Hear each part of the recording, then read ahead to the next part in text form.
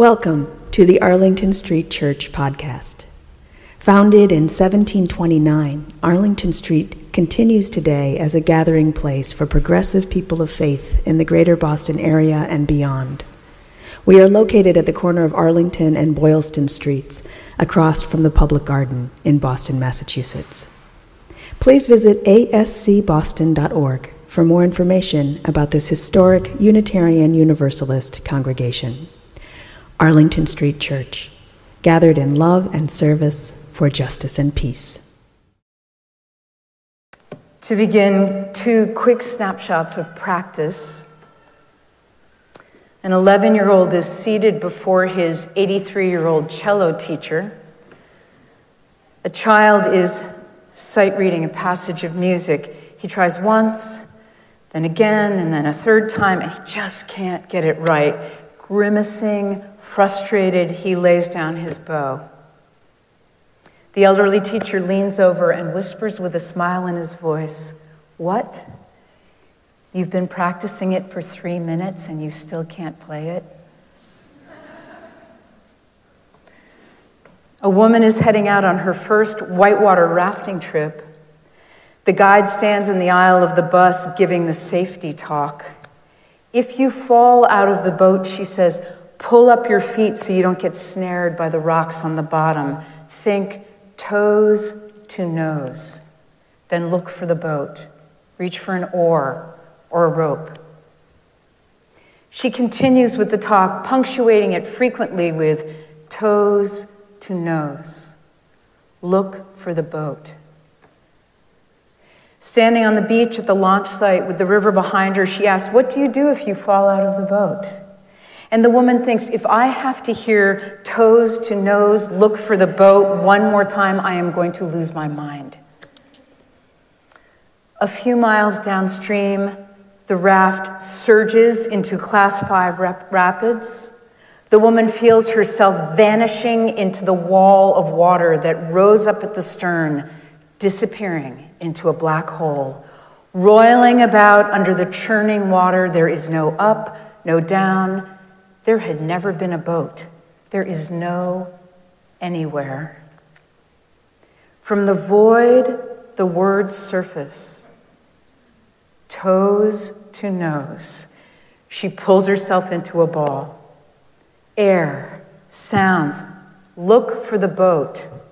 Did that come from my head or was that someone calling? Out of the swirling chaos, an oar appears. And then suddenly she is back in the raft, traveling breakneck through a spew of foam. These days, that woman finds herself using the metaphor of being out of the boat for any situation in which we can't necessarily think our way back in. We have to rely on something that has been deeply established way in advance, she says, a practice, toes to nose. Look for the boat. Whatever gets you back on the water instead of under it, reoriented to the next possibility. This is the power of practice. This morning I want to share a little something about the practice of possibility. What would it mean to say in our lives, I am going to cast my lot with the possible? What would it mean to be proffered a maybe and lean into yes?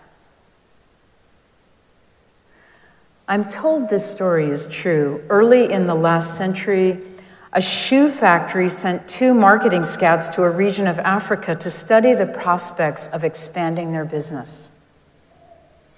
One sent back a dismal telegram saying, "Situation hopeless. Stop. No one wears shoes." The other wrote back triumphantly, "Glorious business opportunity. Stop. They have no shoes." This is what it means to practice possibility. The painter Henry Henshey founded the Cape School of Art, a summer school for the study of color, and a unique use of the palette knife, eventually establishing what is now known as the Provincetown style. I once asked my parishioner, Henshey student Hilda Neely, to tell me about the process of constructing her impressionist images. She looked at me utterly baffled and replied, Kim, that's what I see. I just paint what I see. In the same vein, someone once recognized Pablo Picasso on a train and asked him why he didn't paint people the way they really are. Can you imagine? Picasso had no idea what he was talking about. The man took out his wallet and showed him a photo of his wife. Picasso responded, "Isn't she rather small and flat?"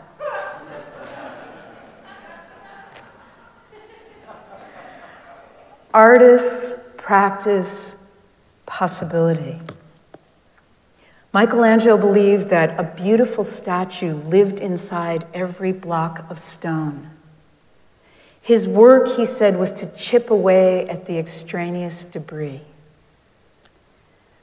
And do you know Liesl Mueller's Monet Refuses the Operation? This is a beautiful poem. Here you go. Doctor, you say there are no halos around the streetlights in Paris, and what I see is an aberration caused by old age, an affliction.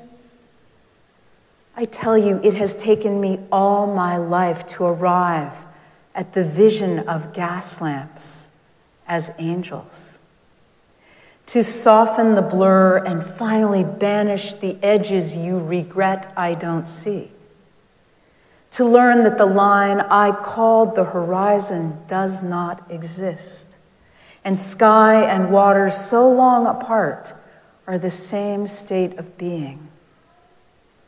54 years before I could see Rouen Cathedral is built of parallel shafts of sun, and now you want to restore my youthful errors, fixed notions of top and bottom, the illusion of three-dimensional space, wisteria separate from the bridge it covers? What can I say to convince you the Houses of Parliament dissolve night after night to become the fluid dream of the Thames? I will not return to a universe of objects that don't know each other, as if islands were not the lost children of one great continent. The world is flux, and light becomes what it touches, becomes water, lilies on water, above and below water becomes lilac and mauve and yellow and white and cerulean lamps. Small fists passing sunlight so quickly to one another that it would take long, streaming hair inside my brush to catch it, to paint the speed of life.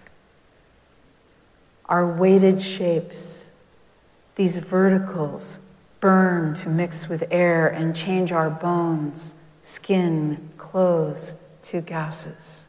Doctor, if you could only see how heaven pulls earth into its arms and how infinitely the heart expands to claim this world, blue vapor without end. Yes, the artists have the corner on this perspective. But all of us can practice seeing this way, practice remembering our deep interconnectedness, asking ourselves, what assumptions am I making that are limiting what I see? When we feel stuck in problem solving, we can practice possibility. I literally say to myself, Kim, get out of the box. Get out of the box. What possibility lies outside the box in your life? When the legendary Supreme Court Justice Thurgood Marshall retired, he was asked about his proudest accomplishment. His proudest accomplishment, his answer, I did the best with what I had. Can you imagine? All that bending the long arc of the moral universe toward justice. Yet his pride was not in his successes, but in trying his best. Can we aspire to practice that possibility? Not focused on traditional markers of accomplishment, but on bringing the best we can to what life brings, whatever life brings. You know that one of my go-to phrases is, pay attention. When our senses are open, when our hearts and minds and hands are open, so much is possible. Ben Zander, the storied conductor of the Boston Philharmonic Orchestra, tells this story. From 1926 to 1939, Eugene Lehnert played the viola for the great Polish quartet in Vienna. When he came to America, he coached the Juilliard String Quartet and performed for 39 years with the Boston Symphony Orchestra. He is the only player ever to be invited to join without an audition by the legendary conductor Sergei Koussevitzky. Many of Boston's finest musicians consider Lehnert a mentor. When Lehnert visited Ben Zander's class at the New England Conservatory, Ben asked him, "How can you bear to play under conductors who know so much less than you do?" And this was Lehnert's reply. One year, during my very first year playing with the BSO, Koussevitzky was conducting a Bach piece and having a terrible time getting the results that he wanted. Fortunately, the great French conductor, Nadia Boulanger, was in town and happened to be sitting in on the rehearsal. Koussevitzky seized the opportunity to extricate himself from the awkward and embarrassing situation and called out to her, "Nadia, please, will you come up here and conduct? I want to go to the back of the hall to see how it sounds." Mademoiselle Boulanger stepped up, spoke briefly to the orchestra, and conducted the musicians through the passage flawlessly. Lehnert continued, "Ever since then, in every rehearsal, I've been waiting for the conductor to say, 'Lehnert, you come up here and conduct. I want to go to the back of the hall and hear how it sounds.'" It is now 43 years since this happened, he says, and it is less and less likely that I'll be asked. But in the meantime, I haven't had a single dull moment in rehearsal as I sit wondering, what would I say to the orchestra should I suddenly be called on to lead? This is how we stay alive to possibility. Pay attention. Don't be dissuaded from the mystery and quirkiness and shiny, waiting for us to reveal it from beneath the dull. Here's one final story about possibility. It's an old story I've called before. It's called The Rabbi's Gift. A monastery in Europe had fallen on hard times. It was part of a once great Christian order, but as the result of religious persecution in the 17th and 18th century, the order was slowly becoming extinct. There were only 5 remaining monks living in the mother house, the abbot and 4 brothers, all of them over 70 years old. In the woods surrounding the monastery, there was a little hut the rabbi from the nearby town used for a retreat. One day, the abbot set out to visit his friend and ask for advice about how he might save his beloved faith tradition. The rabbi welcomed him.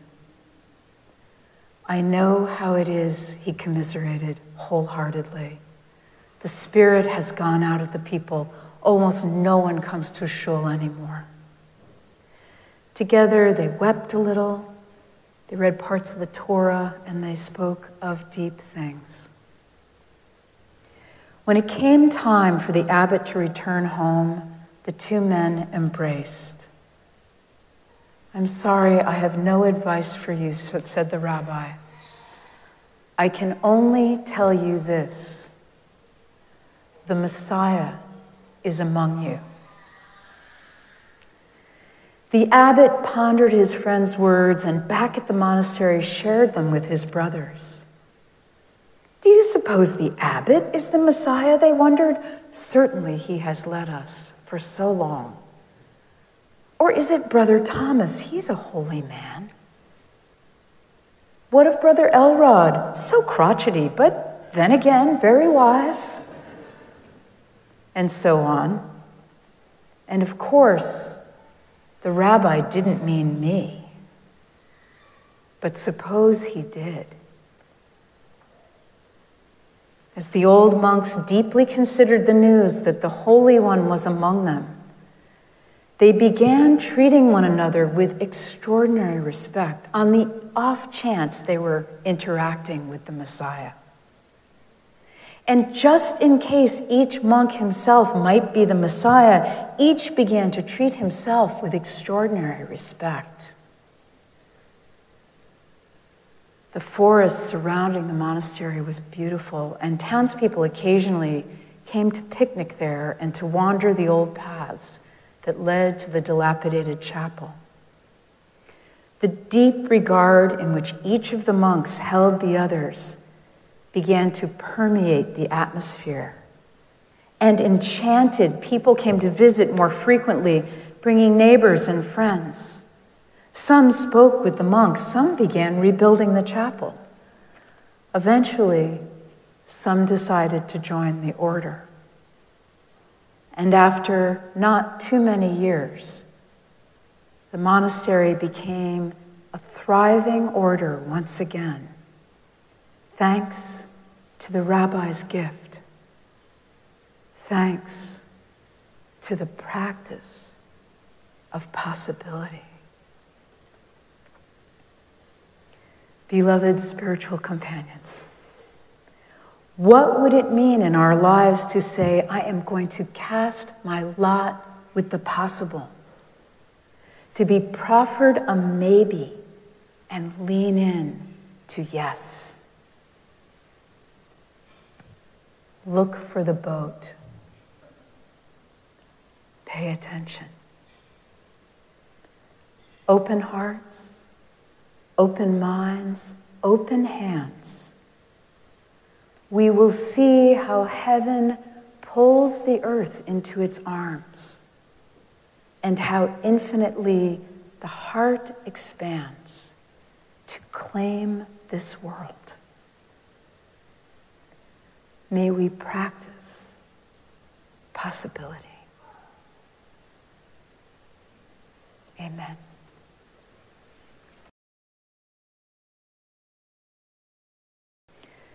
Now for our benediction, I invite you to put your hands over your heart in namaste. I bow to the divine in you. From Donna Markova, I will not die an unlived life. I will not live in fear of falling or catching fire. I choose to inhabit my days, to allow my living to open me, to make me less afraid, more accessible, to loosen my heart until it becomes a wing, a torch, a promise. I choose to risk my significance, to live so that which came to me as seed goes to the next as blossom, and that which came to me as blossom goes on as fruit. Let us keep this faith, beloveds, and pass it on. The service begins when the service ends. Bless your hearts. I love you. Amen.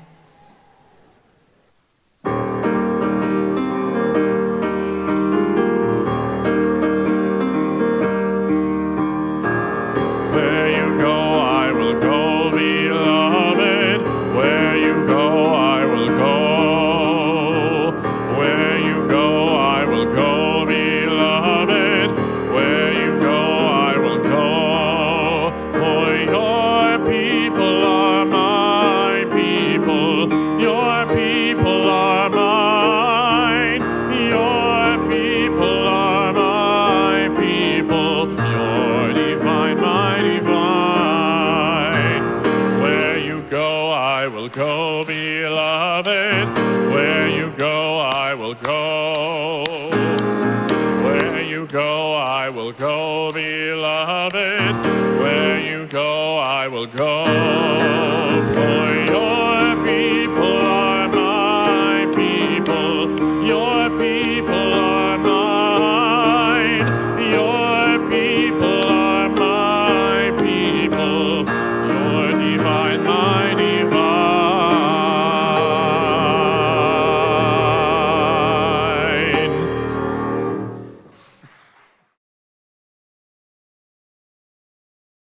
Please visit ascboston.org for more information about this historic Unitarian Universalist congregation. Arlington Street Church, gathered in love and service for justice and peace.